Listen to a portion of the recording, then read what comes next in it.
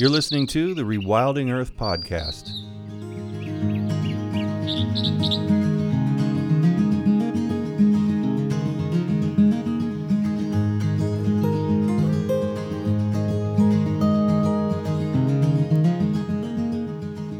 The Rewilding Earth podcast is supported by businesses such as Patagonia, Catula, and Biohabitats, as well as the Whedon Foundation and listeners like you. If you love the work that the Rewilding Institute is doing, please consider donating at rewilding.org. And be sure to sign up for our weekly newsletter while you're there. Rex Weiler is a writer and ecologist. His books include Blood of the Land, A History of Indigenous American Nations, nominated for a Pulitzer Prize, Greenpeace, The Inside Story, a finalist for the BC Book Award and the Shaughnessy Cohen Award for Political Writing, and The Jesus Sayings, a deconstruction of first-century history, a finalist for the BC Book Award. In the 1970s, Weiler was a co-founder of Greenpeace International and editor of the Greenpeace Chronicles. He served on campaigns to preserve rivers and forests and to stop whaling, sealing, and toxic dumping. He currently writes a monthly column on the Greenpeace International website. Today I talked with Rex about the double bind of the pandemic and what it's going to take for humanity to chart a new course in lockstep with nature rather than against it. We'll first look at the pandemic double bind. In order to protect the health risk, we have to slow down our economy. We have to do this social distancing. We have to shut down restaurants. We have to essentially crash our economy to protect our health. And some people think, well, okay, that's the correct choice. There are other people on the other side of the issue who says, let it rip. I mean, even the entire nation of Sweden has decided to try and keep its economy open, and it's paying the price somewhat in the health impact. But we're facing two choices, neither of which are comfortable. We either crash our economy or we risk our health. So it seems or appears to us that there's no choice we can make that's satisfactory because we're going to lose both ways. When the pandemic is over, we're not out of the double bind because we're still facing the issue of, do we crash our economy or do we protect Earth's ecosystems? Because we cannot do both. We cannot continue to grow and consume, grow our population, grow our consumption habits, grow our economy, and at the same time protect the ecosystem and even restore the ecosystem from the damage that we've already done. So civilization is in a larger double bind because most people don't want to trash our global economy, but at the same time, we want to protect the environment. When I hear people say they want to get back, and I understand why a lot of people are saying that, it comes from a place of just, surviving and keeping their businesses or keeping their income from their jobs going and everything, or getting it back. But at the same time, I'm like, God, I don't know how many people realize how much they're in a hurry to get back to the reason that we're here. What do you feel like may change from this when we go back? Is it going to be completely business as usual, or are we learning something from this? Well, potentially we could learn something because this is a big wake-up call. But there are massive, huge, powerful forces that just want to go back to business as usual and want to go back to making money and producing stuff and returning the economy to its profitable, growing form. And the problem is, of course, if we do that, we're going back to the same conditions that created the conditions for this pandemic in the first place. There was actually quite an interesting letter that was released yesterday in France from a group of 200 scientists, Nobel Prize laureates, artists, actors, writers, all over the world, all around the world. And basically what they were saying is, please, let's not go back to normal. The pandemic has exposed a meta crisis, a crisis that's a bigger crisis than the pandemic. The pandemic exposes our ecological crisis. And our ecological crisis has to do with the growth of our population, consumerism, and our obsession with productivity. Productivity essentially being converting the natural world into things that we can buy and sell. And so for us to return to that mode, then we're just right back in the same disaster that's led to this one. And if the ecosystem continues to be depleted and destroyed, then we're just further and further out on a limb that is going to break, and our entire civilization will experience the collapse from that. So no, I don't want to go back to normal. I want us to use this lesson of this pandemic to slow down our economies, to understand the value of simplicity, to understand that we can live much happier lives with a lot less stuff, a lot less money, a lot less throughput of energy and materials, and that we can simplify our lives and be happy. And that this rush, this mad rush for more and more money, millionaires who want to be billionaires, the billionaires who want more billions, the hundreds of billions. And how can you hoard that much money and continue to want more? It's just unfathomable. And yet we are trapped in this system of making money. So no, I do not want to go back to normal. I think going back to normal is going back to the chaos and the crisis, the root crisis, the fundamental crisis. And I don't know if we're going to learn, because Jack, there are so many forces in our society, in our civilization, who just want to get back to, I mean, many people, and I don't blame them, just want to get back to their job and be able to have a job and be able to pay their bills and eat. And there's certainly nothing wrong with that. And there are also forces of the profiteers and the financiers and the bankers and the investors and the captains of the Titanic who want to get back to making millions and billions of dollars. And those forces of returning to what we think of normal, they're powerful. And I think if we don't have a sort of a global cultural social conversation about this, we're just going to stumble back and do what we're in the habit of doing and have been in the habit of doing. If you were to design a machine that would find a new planet and completely chew it up as efficiently as possible, grind it into products and profits and everything else, could you design a better machine than we have? Because it's also, doesn't it feel like a double bind in that these people, everybody's going to go back to work. And the work is that chewing up of the planet for many, many of those jobs. And those captains of industry are saying, this is the only jobs that we have for you. We're not going to give you any other jobs that might be less damaging to the planet. We're going to pay you. You need to get paid. You have to eat. And here is the job I'm offering you. And doesn't that feel like its own? Well, of course, that is the fundamental double bind. It's that our economic system, our survival, where we're going to get our food is linked to the machine that's eating the planet. And it's not just that some jobs are consuming the planet, Jack. Every job, your job, my job, everything we consume requires energy and materials. Yeah. There has been this idea in the alleged green movement that we could decouple economy from consumption of materials and energy. It's never happened. It's never happened anywhere. There is no decoupling of economy from energy and materials. Everywhere the economy grows requires more materials and more energy. And where does that come from? It comes from oil. It doesn't matter whether entirely whether it comes from oil or solar or windmills.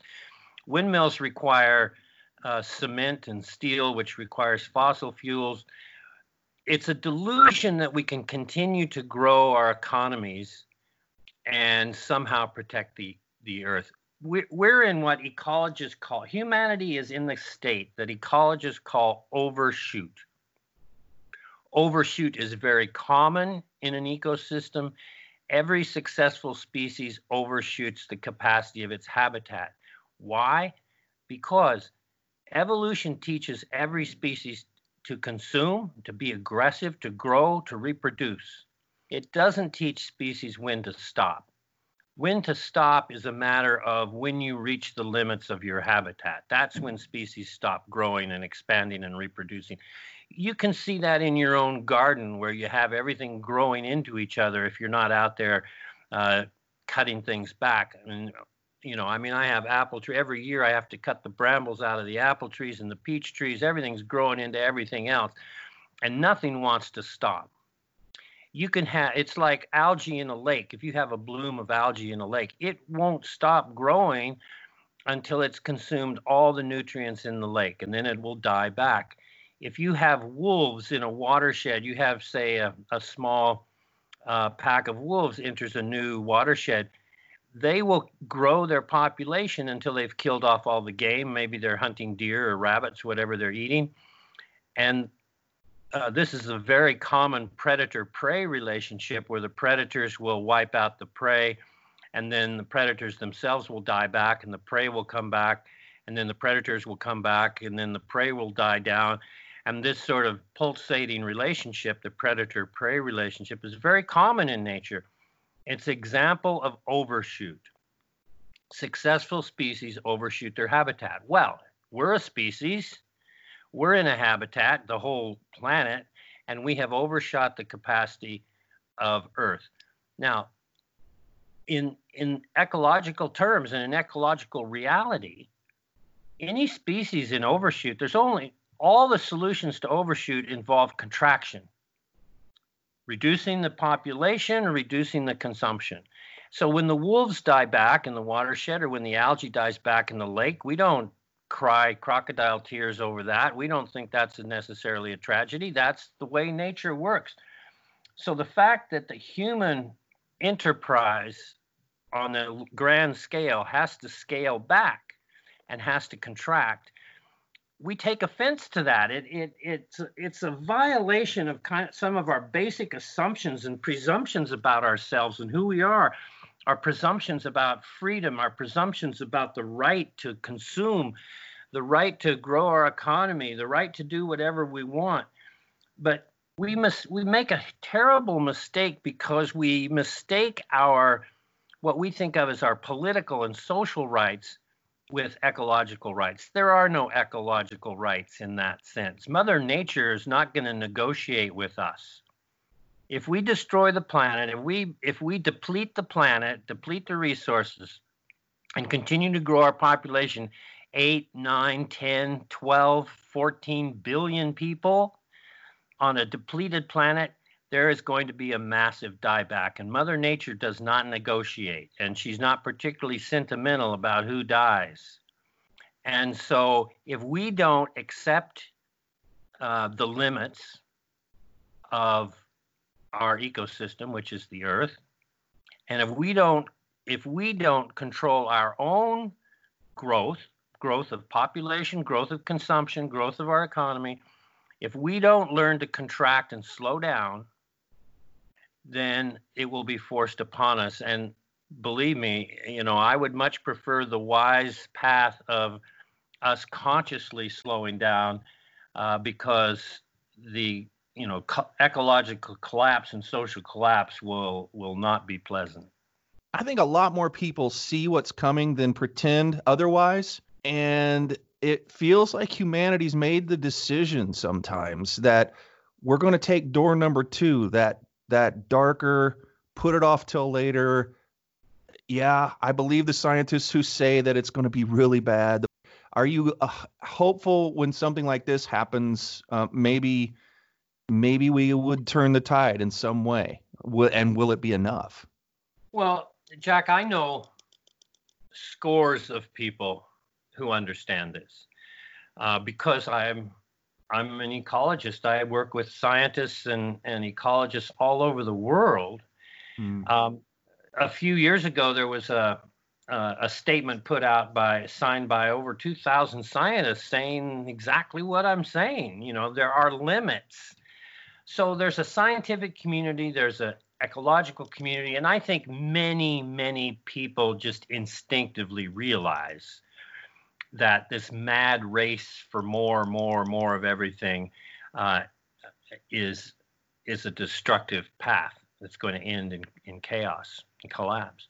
However, if you took all those scientists, all the ecologists who understand it, all of the people who understand it instinctively, many indigenous people, if you talk to them about this, they say, of course, we've known this all along.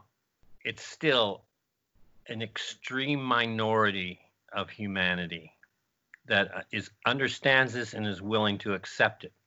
I can tell you, Jack, even in the ecology movement, even in the environmental movement, I would say a small percentage of people in environmental groups have a clue what we're talking about.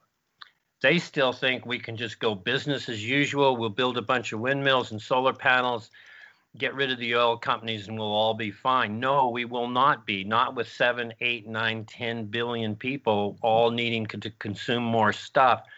It doesn't matter what our energy system is. I'm sure, I mean, it'd be better if it was solar panels than hydrocarbons, but 9, 10 billion people with unlimited free energy would be a disaster on the planet. So I guess what I'm saying is it's something we can learn. It's something we can understand. Thousands of people do understand that we have to slow down, maybe millions of people, but it's still a vast minority of the population. So this is why this conversation is so important.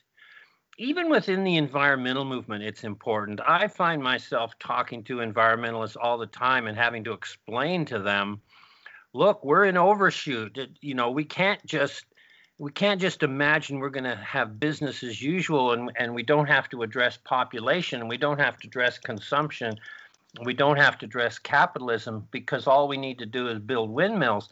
I'm sorry, it's just not true. It's delusional. And so I find myself, even in the environmental movement, having to have this debate with people. Now, much less imagine, you know, there's 1 billion people, Jack, on the living essentially on the edge of starvation.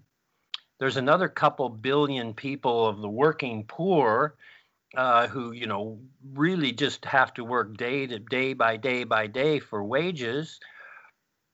And then there's, you know, more people in the middle class who basically are in the same situation of just having to work day by day just to make the ends meet.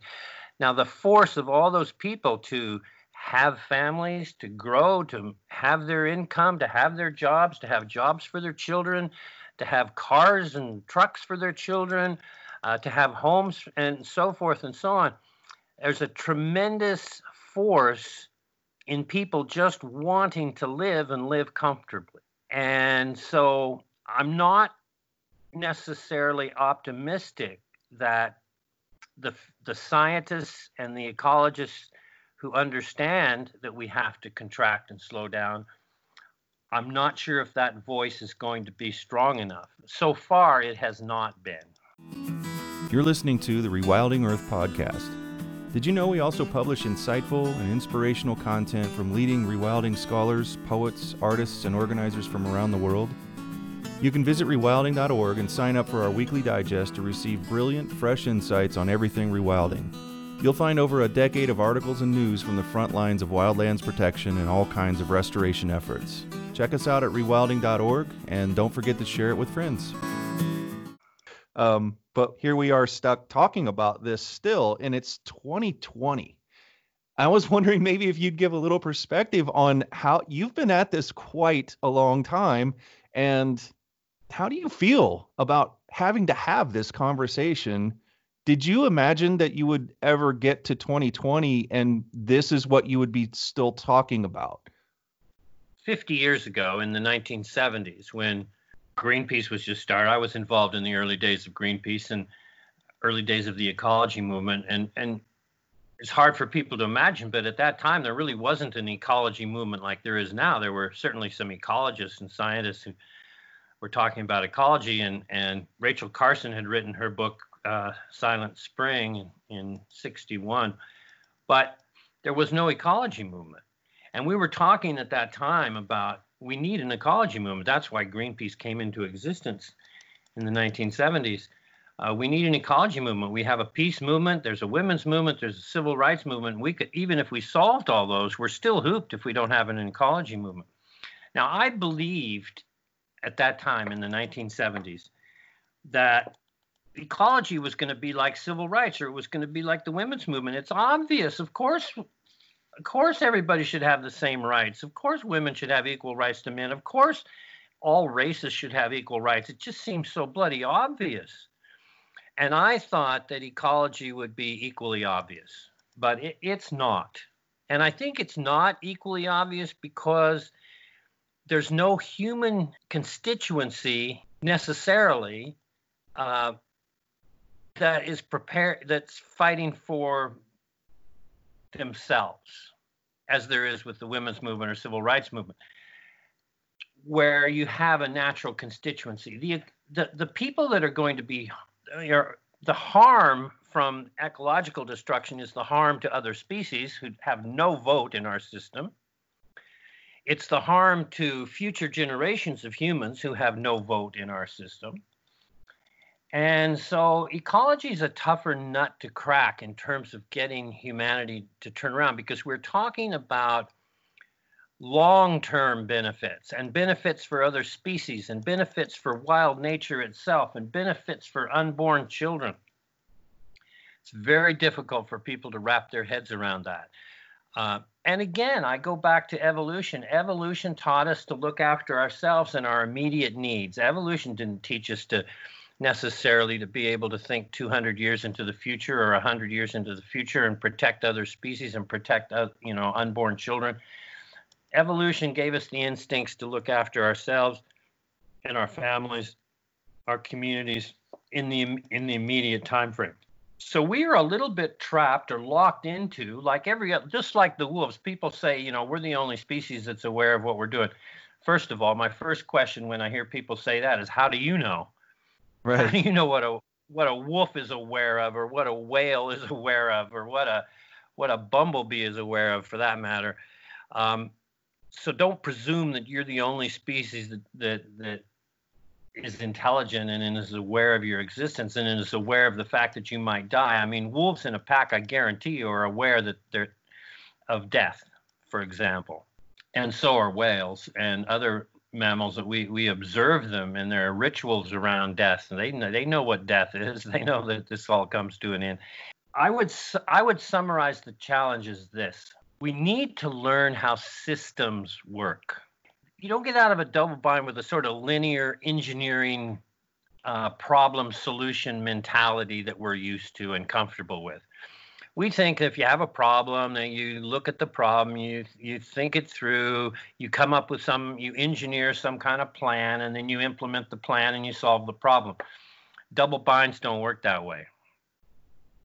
When you try to change a large-scale system, the problem, what a double bind is essentially a conflict between a larger system and a part of that system, which is us, humanity, and our assumptions and presumptions and expectations, which the larger system doesn't have to honor. So it's this conflict between levels of existence. We talk about freedom. We want civil rights. We want freedom. But in ecology, nothing has the freedom to live forever. Nothing has the freedom to have whatever they want, not in an ecosystem. You have to negotiate with that ecosystem. So double binds are not solved by our linear engineering mind. We have to learn to think the way systems operate. If you try to change a complex system, you have to be prepared for the fact that there may be unintended consequences. You have to realize that the system's not going to respond the way you want it to respond. Societies over time throughout history have learned this over and over again. I mean, very complex societies have collapsed throughout history. You can go back to Mesopotamia, Rome, Easter Island, the British Empire for that matter. Complex societies do collapse because they don't understand how the larger system that keeps them alive, that is the ecosystem, how it works. So part of our challenge, if we are in fact as smart as we think we are, if we're as intelligent as we think we are, we have to be intelligent enough to understand how a large-scale living system works and what our place is in it. And if we want to go about changing that system, we have to understand how that system works. We don't know half the stuff we think we do when it comes to nature and what it really does. You can only put things and pieces in proximity to each other, and you very much need to let nature finish the sowing, finish the recuperation, the restoration. And that humans have never really restored anything at all, ever, completely. We can only move the pieces on the board around a little bit. Like I think a swamp was here and this kind of water system was flowing in this way, and we just get it close. And then we have to rely on something we know nothing about at the end of the day and how that actually heals itself. And yet we're making phones and cars and all these oil-based products and everything else as if we do know where everything goes, the full cycle of all of our decisions, all of the things that we produce, all of the things that we do. But we don't. It's kind of scary when you start adding up the things we don't know, yet we're carrying on in the way that we do. That's very well said, Jack.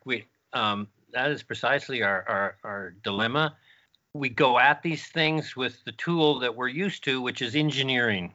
Maybe we can put everything on a spreadsheet and figure out what to do. For example, with climate change, we look for engineering solutions. So, like, can we build a smokestack that cleans the carbon out of the smoke? Can we put little sulfide umbrellas up in the sky to shield the sun, to keep the earth from heating? Can we switch from hydrocarbons to windmills and solar panels? Yeah, we can sort of do those things, but what we cannot do is predict precisely all of the unintended consequences of this. For example, when we set out to build windmills, did we really think about the whole supply chain? Did we consider the fact that to make cement requires a tremendous amount of fossil fuels? When we make steel, we need fossil fuels. When we mine all the resources for windmills and solar panels, have we really thought about the mining and manufacturing and shipping process? We keep coming up with these engineering solutions rather than learning how the system works and thinking on the large scale and realizing, hey, we're in overshoot. Every solution that's actually going to work is going to involve us getting smaller in number, smaller in impact, smaller in consumption habits, and so forth. We don't like that. We think that there is no problem we can't solve with engineering. But we're wrong about that. And so we continually find ourselves back in the middle of the double bind because we're not willing to accept the genuine solutions. And if we don't address human population numbers, if we don't address consumption, capitalism, profiteering, our obsession with productivity is essentially turning the wild world into products. We're obsessed with being productive. And you talked earlier about the fact that, all these jobs, every job on earth is trying to be productive. It's a push to be more productive. We should learn the benefits of not being productive. We should learn the benefits of being inefficient, not necessarily using every waking hour to make more money or be more important or become a star or whatever, be a success. There's nothing wrong with success. There's nothing wrong with trying hard, but we're getting it wrong to think that we're going to come up with some silver bullet solution that's just going to allow us to carry on business as usual. The problem that we continue to face, as you just said very well, is that we don't understand how complex the system is, and we don't understand all of the unexpected consequences of our actions. So we set out to build renewable energies, and we haven't really looked at the supply chain impact on the earth. To build an energy system for 8 billion people in which everybody has all the energy they need, you really have to look at the supply chain, and you have to look at every step of that supply chain, and how do you get all those materials, and how do you put it all together and ship it all over the world and install it? Where do you get the land base to install all those windmills and all those solar panels? What if I had the ability to make you the next witness at a congressional hearing, and they were actually all ears about that this isn't an engineering problem, that we're going to have to limit ourselves. Let's let this man talk. Let's just hear him out for the first time ever. Let's, calm our little industry buddies that support us being here as politicians and everything. Let's hear him out. It's not an engineering problem. We have to learn to deal with these bigger systems. Do we really actually have to learn everything about the system, or do we know enough now to know that we have to dial back because we don't understand, and we may never get to an understanding of this big system before we've caused so much damage we can't turn back? We cannot understand everything about the system. That is one of the first things that you learn when you try to learn how do systems work. No part of the system can understand the whole system. Therefore, we have to take a much more humble approach to living in this larger system than we have in the past. We're not going to create a better life for ourselves by understanding the entire system, because we will never understand the entire system. We have to learn to respect the system. It's just like respecting another culture. It's just like respecting another gender. A person in China doesn't have to understand everything about African culture to have respect for that culture. A male human doesn't have to understand everything about the way women think in order to respect women. And we don't have to understand everything about Earth's ecosystem to respect that ecosystem. And in fact, rather than try and engineer and manage that ecosystem and understand everything about it, what we need to do is become an apprentice to that system. You know what? The Taoists, they had it right 5,000 years ago. The way to fashion human action is to observe the wild world, observe the way things happen in nature, and fashion human action and human society after the ways and the methods and the patterns of the natural world. That is the secret to understanding systems, not understanding everything about them. And then, again, that's just the engineering mind leaping in there and saying, oh, if we understood everything about the system, we could write a program and fix it all. No. Wrong approach. We have to be way more humble. Look, we call it Mother Earth for a very good reason. She nurtures us. She takes care of us. She's bigger than us. She bats last. She knows what's going on. We don't. And because of our intelligence, we've become very arrogant. And we have to lose that arrogance. That's what I would tell the Congress. Lose our arrogance. Become a student of nature. Become the apprentice of nature. Learn her ways and be respectful. It's a humbling process. Thank you for elucidating that, because we are really, really good at talking about the problems and what we're doing wrong. And I keep wanting to push the discussion further, regardless of the fact that right at the moment, there aren't a lot of people in power that want to let us talk about that, to hear what we have to say. We should be prepared for it in case they do, or that we get the foothold to be able to force the issue. We should be prepared, I feel. And thank you for helping us further prepare for that eventuality. First of all, our contraction, Jack, is inevitable. So I know that that's going to happen. I just want it to happen intelligently and wisely, and for us to use our intelligence to contract.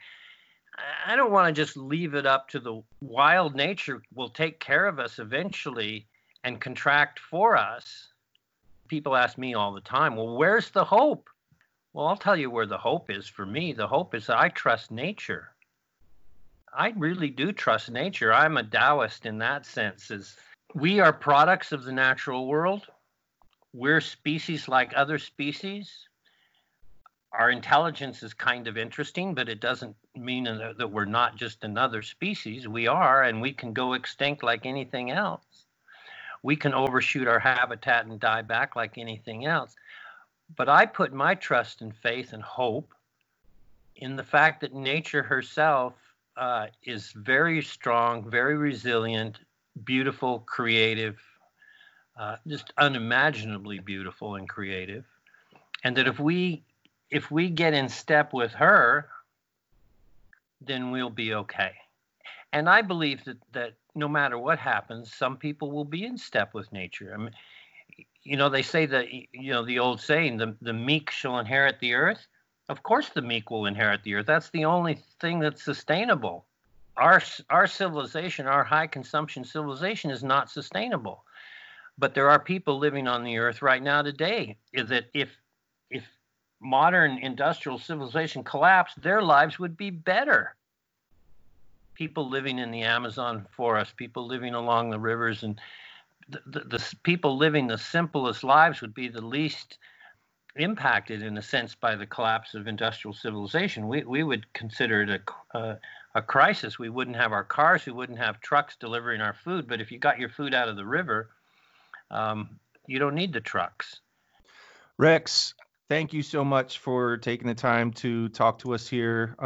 This has really been an eye-opening conversation. Well, it's my pleasure, Jack. I love what you're doing, and I'm thrilled to be able to be involved. And I love talking about these things because we have to have these conversations, and they're difficult conversations. And it's very easy to be wrong, and very easy to get the wrong idea about things, me included. And so it's really good to have the conversations, stay open, listen to each other, and do the best we can. I know there are a lot of people who are doing the best they can. And thank you, Jack, for the opportunity. Thanks for listening to the Rewilding Earth podcast. We do what we do because of you. This podcast is supported by listeners like you who long to live in a wilder world. Please consider donating at rewilding.org and subscribe to our weekly news and article digest while you're there. To go the extra mile, you can follow and share Rewilding Earth on Instagram, Facebook, and Twitter. Bonus points for sharing this podcast with your friends. To listen to past episodes, go to rewilding.org/pod. That's rewilding.org/pod.